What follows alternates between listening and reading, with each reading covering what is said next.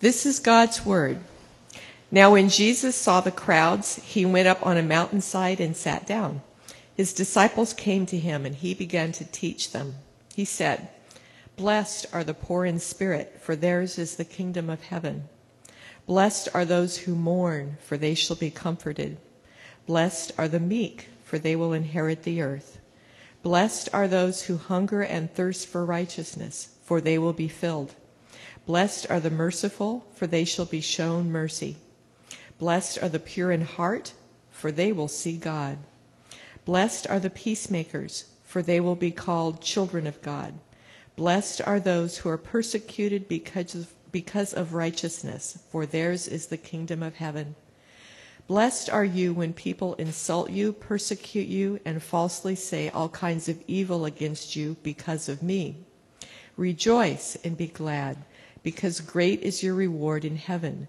For in the same way they persecuted the prophets who were before you." The word of the Lord. Will you pray with me as we begin?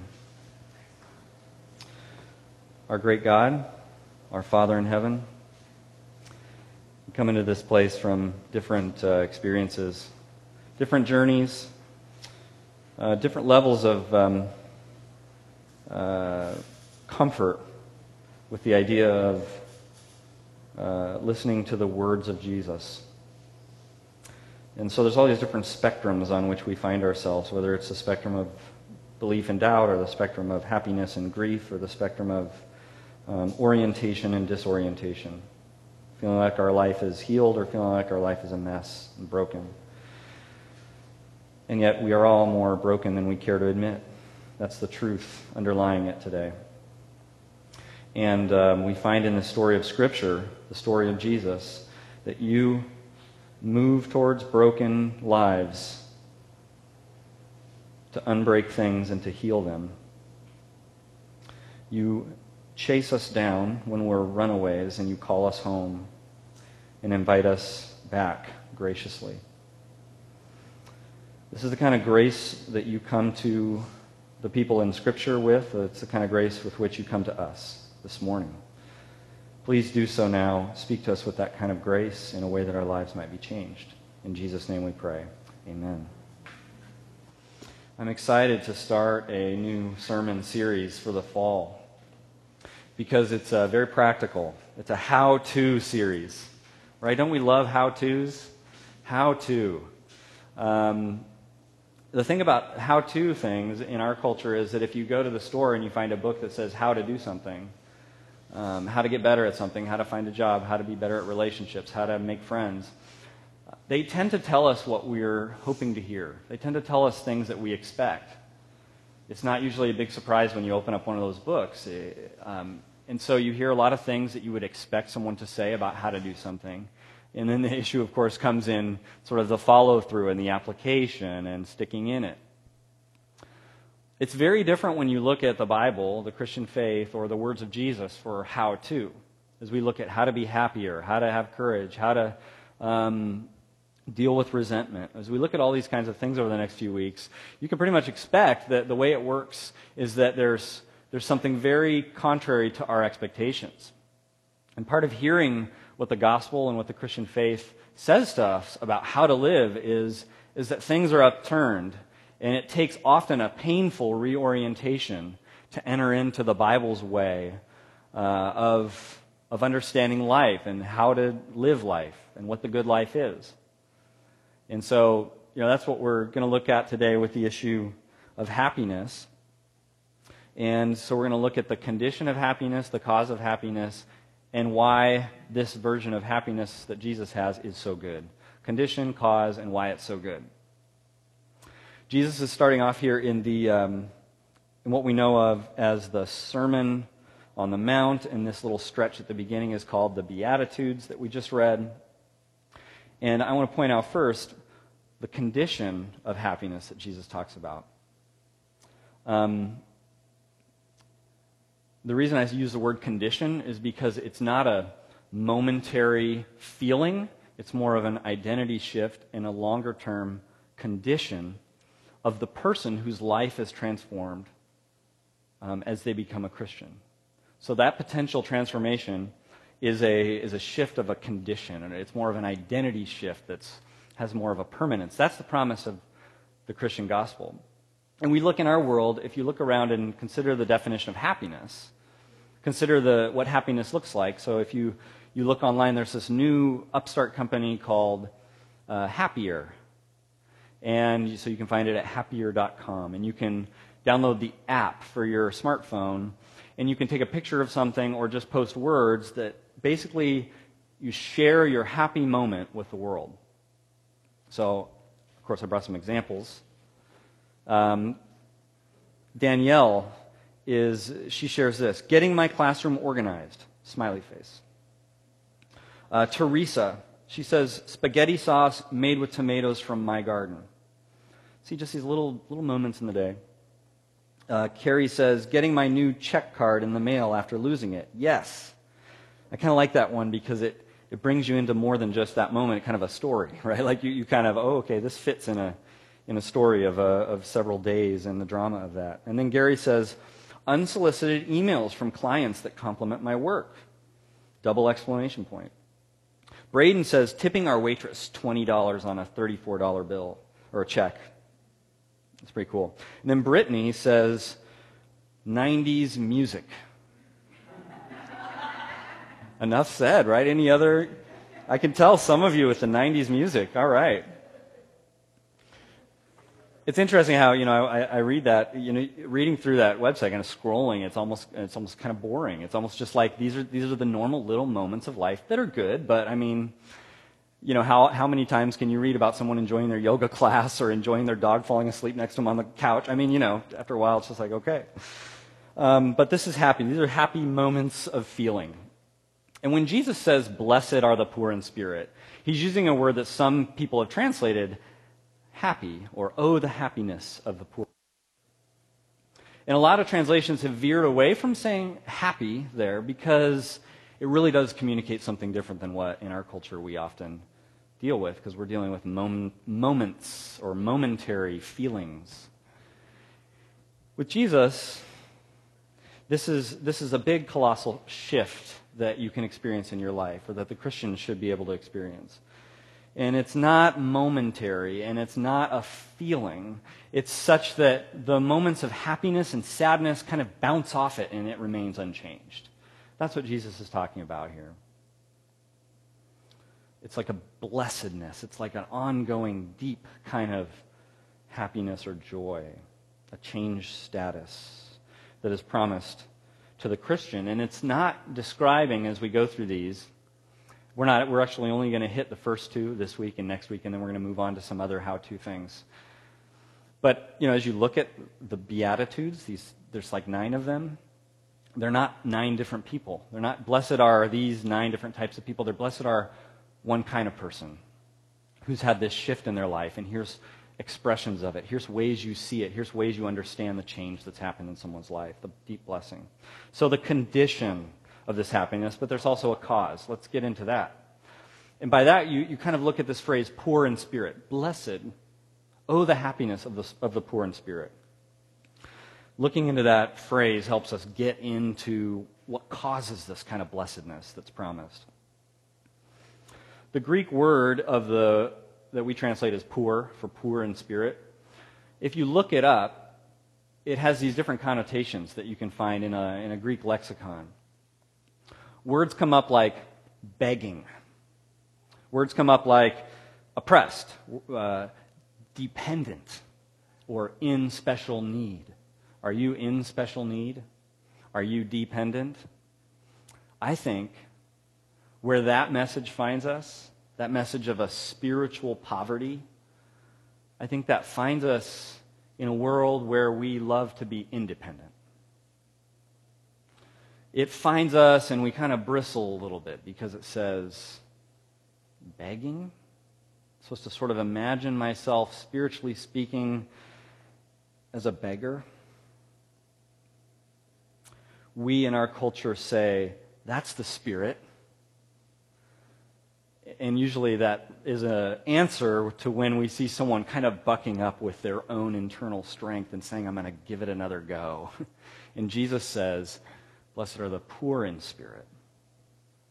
Those who, in a sense, spiritually speaking, instead of having this constant attitude of, I'll give it another go, there's rather a sort of self-awareness of, I'm not quite sure that I have what it takes.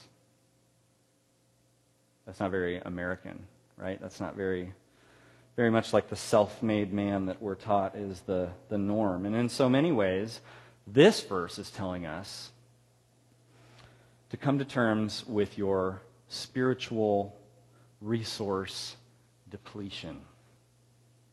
Have you had a moment in life like that before? Are you there now?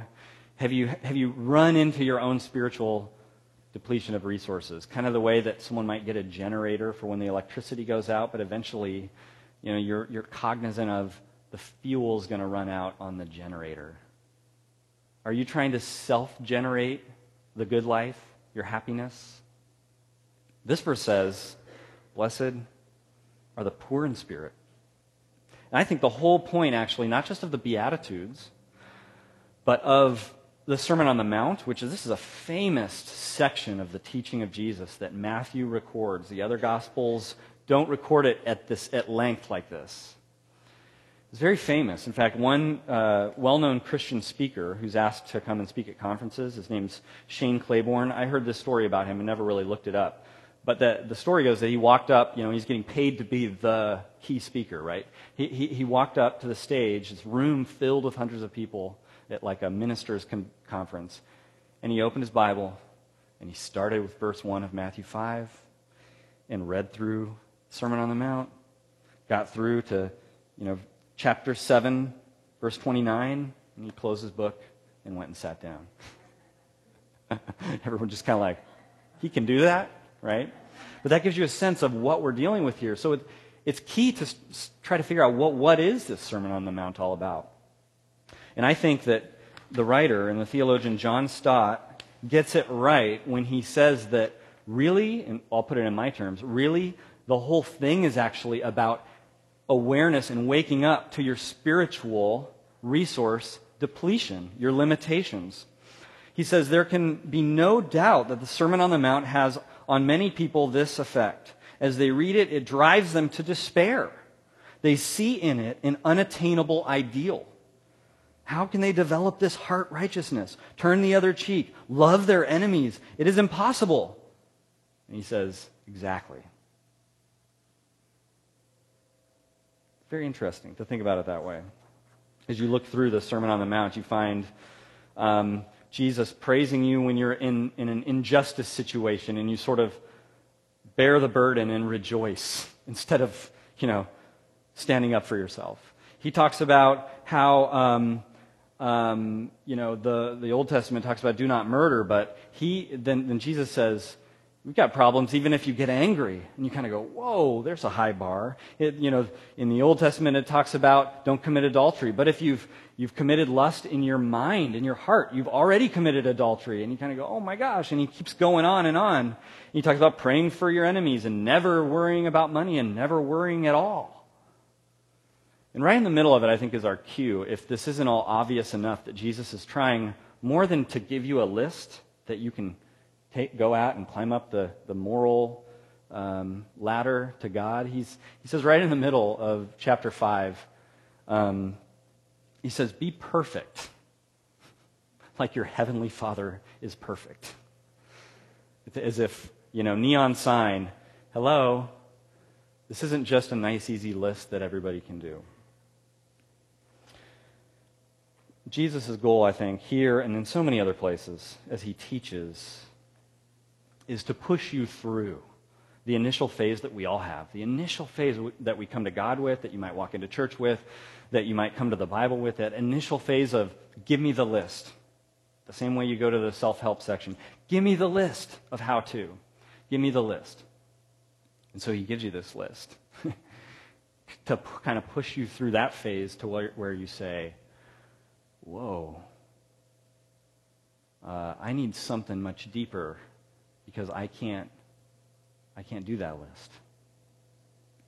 I can't generate my own spiritual goodness. I am spiritually impoverished. I need to be a dependent soul, and I need to pursue something else. Not my own righteousness, but how the Bible often talks about what we have through Jesus, a replacement righteousness. The Sermon on the Mount ends with there's a wise person and a foolish person, and one has built their house on the sand, and the other has built it on the rock. And so, of course, it goes the way that would go, and the one house is destroyed, and the other is on the rock. I've often thought about, especially growing up and hearing that, most people, you think about, well, building it on the rock is doing all the things that Jesus says in the Sermon on the Mount. And I would suggest that perhaps if you were to ask Jesus, what is the rock? Like, what is that thing I need to do? And he would probably go back to the very beginning, to this first phrase of the Sermon on the Mount and say, blessed are the poor in spirit. That becomes your rock. And why? It becomes your rock because if you take a beautifully concise phrase in 2 Corinthians chapter 8, for you know the grace of our Lord Jesus Christ, that though he was rich, yet for your sake he became poor, so that you, through his poverty, might become rich. And he's not talking about money there. He's talking about spiritual poverty.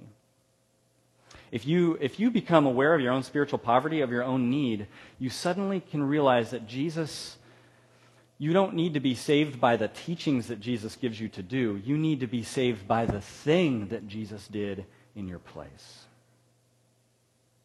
where he had all the riches, the spiritual richness that deserved all the reward in the world, and he let go of all of that and took on spiritual poverty so that you could receive what he started with.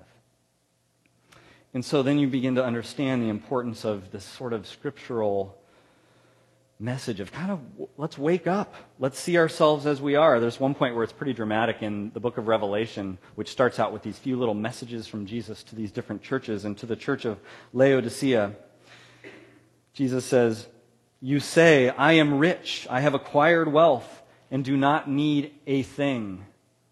But you do not realize that you are wretched, pitiful, poor, blind, and naked. It's quite a list. And it's not talking about all those things necessarily in terms of money or physical health or actually being able to see. Of course, they all mean this deeper inner spiritual need. And once you see that need, see, we're talking about the cause of this happiness and blessedness that Jesus talks about.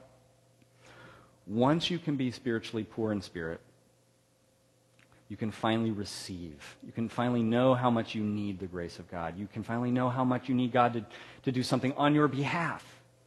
And when you're open to that, and you've pushed through the independence and the list making, and I'm going to make God happy, then finally, you can enter into a whole new assurance, a whole new stability of character, a new condition on which you root your whole life. Condition of what Jesus does for you on the cross when he becomes poor so that you can become rich, spiritually speaking. You don't deserve it. Exactly.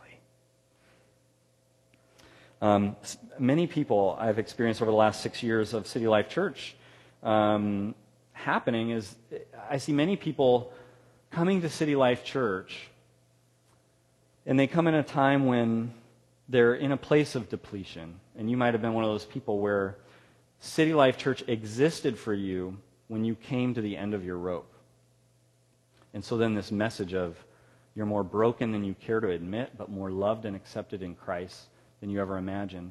Suddenly it became alive to you. Maybe you were coming for a stretch and you just had never seen that. It never became personal, and then you had that experience, and then it all opened up. And I actually, so some people came to City Life at the end of their rope. City Life, personally, brought me to the end of my rope so that I could learn that lesson. Because for me, because this is what pastors do, they make ministry their way of climbing up to their identity and their connection with God and their sense of assurance. And so, in many ways, the siren's call for me of assurance was, yes, if everything goes great with this church, then you'll be okay and you'll be great and the world will be happy with you and God will be happy with you. And so in about, you get a year and a half into starting a church and you realize my back's hurting from the Sunday morning carrying of signs, and you don't have enough volunteers and all this kind of stuff that's going on, not seeing as many people as I hoped there would be this far in. And you just kind of get to this point, and I get to this low point where suddenly it was like, oh, that's what it's all about. And now suddenly it all opens up again. You read the Sermon on the Mount, and when you look at it through gospel eyes, you can't even see it the same anymore. Because you push through that phase of saying, give me a list. So the cause of the deep assurance, the deep happiness that comes from Jesus is you're poor in spirit so you can receive the grace of God. Why is it so good? Last point. Why is this happiness so good?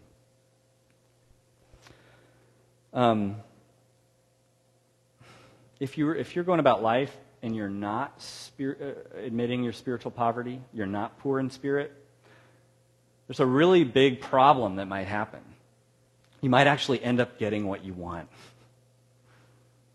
And then that's all you have. You might end up getting satisfaction in your career. You might end up getting the nice, perfect family that looks perfect on the outside. You might end up getting the things you want or the stability of your bank account that you were striving after. All these things, these momentary experiences or symbols of happiness. You might eventually get the kingdom of you. And Jesus says, blessed are the poor in spirit, for theirs is the kingdom of heaven. You want a short, very extremely, way too short version of what the kingdom of heaven is? In the Bible, it's not a place where God and his angels are, and someday you'll go there. The kingdom of heaven is God's presence. He's always invading this earth. So to be with God and to see God clearly is to be in heaven, is to have the kingdom of heaven. You see it, I could walk through Scripture, but I'll save you of that. But you see it eventually as Jesus comes and invades. It's God's Son coming and invading, the kingdom of heaven invading earth. And then when he sort of seals the deal, when he dies, he rises again, ascends to the right hand of the Father, we say in the Apostles' Creed. So he's on a throne, now his kingdom established on earth. And he sits on the throne, the kingdom of God, the kingdom of heaven. It's where God is. If you're poor in spirit, if you get to a place where you acknowledge your spiritual poverty, it's not, oh, I'm going to go to heaven someday. It's something that's actually already now possible. It's this new condition where you are more in touch with the presence of God, with what God is all about, with what God is doing, and he is at work in this world. A lot of people say, Jesus on the throne, where is that kingdom? I don't see. Where's that playing out? Isn't there still so much brokenness? Isn't there just the same old problems? When the gospel unlocks your heart and when you see your need for the grace of God, you actually begin to see in this world this counter kingdom, this subversive kingdom at work. It's the kingdom of Jesus Christ. And it's very alive and well. Let me close with this. What is it like to transition from our culture's view of happiness to Jesus' view of happiness? You've probably heard this phrase, the siren's call. You hear the siren's call. And you maybe know some of the Greek mythology, right? And you've heard about Ulysses and him being on the ship, and you don't want to listen to the siren's call because it's actually not good for you, but it sounds amazing. So you've maybe heard this story. That's why we use that phrase that way. This is what one writer, Harry Emerson Fosdick, says. I want you to think about the siren's call of the happiness that we are told to pursue in our culture. He says that when Ulysses passed the Isle of the Sirens, he had himself tied to the mast and his ears stopped with wax, that he might not hear the sirens singing. He says it's a picture of many a man's pitiful attempts after negative goodness. But when Orpheus, it's like the story actually goes on beyond Ulysses, when Orpheus passed the Isle of the Sirens, he sat on the deck, indifferent, for he too was a musician, and could make melodies so much more beautiful than the sirens, that their alluring songs were to him discords. That's the promise of Jesus. That's the deep happiness. That the waves of this world and the happiness that's promised bounce off against you, clearly inferior to what you found in the grace of God that heals you and brings you home. And as those sweet melodies of self-help bounce off you, they sound to you like the off-key sounds of a middle school band tuning their instruments. Let's go to God in prayer. Dear God, I pray that you help us to hear that we don't pursue our own righteousness, and help us to pursue with our life a righteousness found only in Christ that has been awarded to us, given to us as an act of grace. Some of us, life has stopped us in our tracks anyway, whether it's grief or unexpected turns of events, or we're just exhausted. And we so badly hope and need this message to be true because we're at the end of our rope. Others of us just need to be woken up, need to stop running on the treadmill of religiosity, or running on the treadmill of trying to find happiness the way the world around us does. Would you give us each what we need by the power of your Holy Spirit? As we approach also the table of the Lord's Supper, we ask you to be present and to fix into our lives the grace that you promised to us in these words. In Jesus' name we pray. Amen.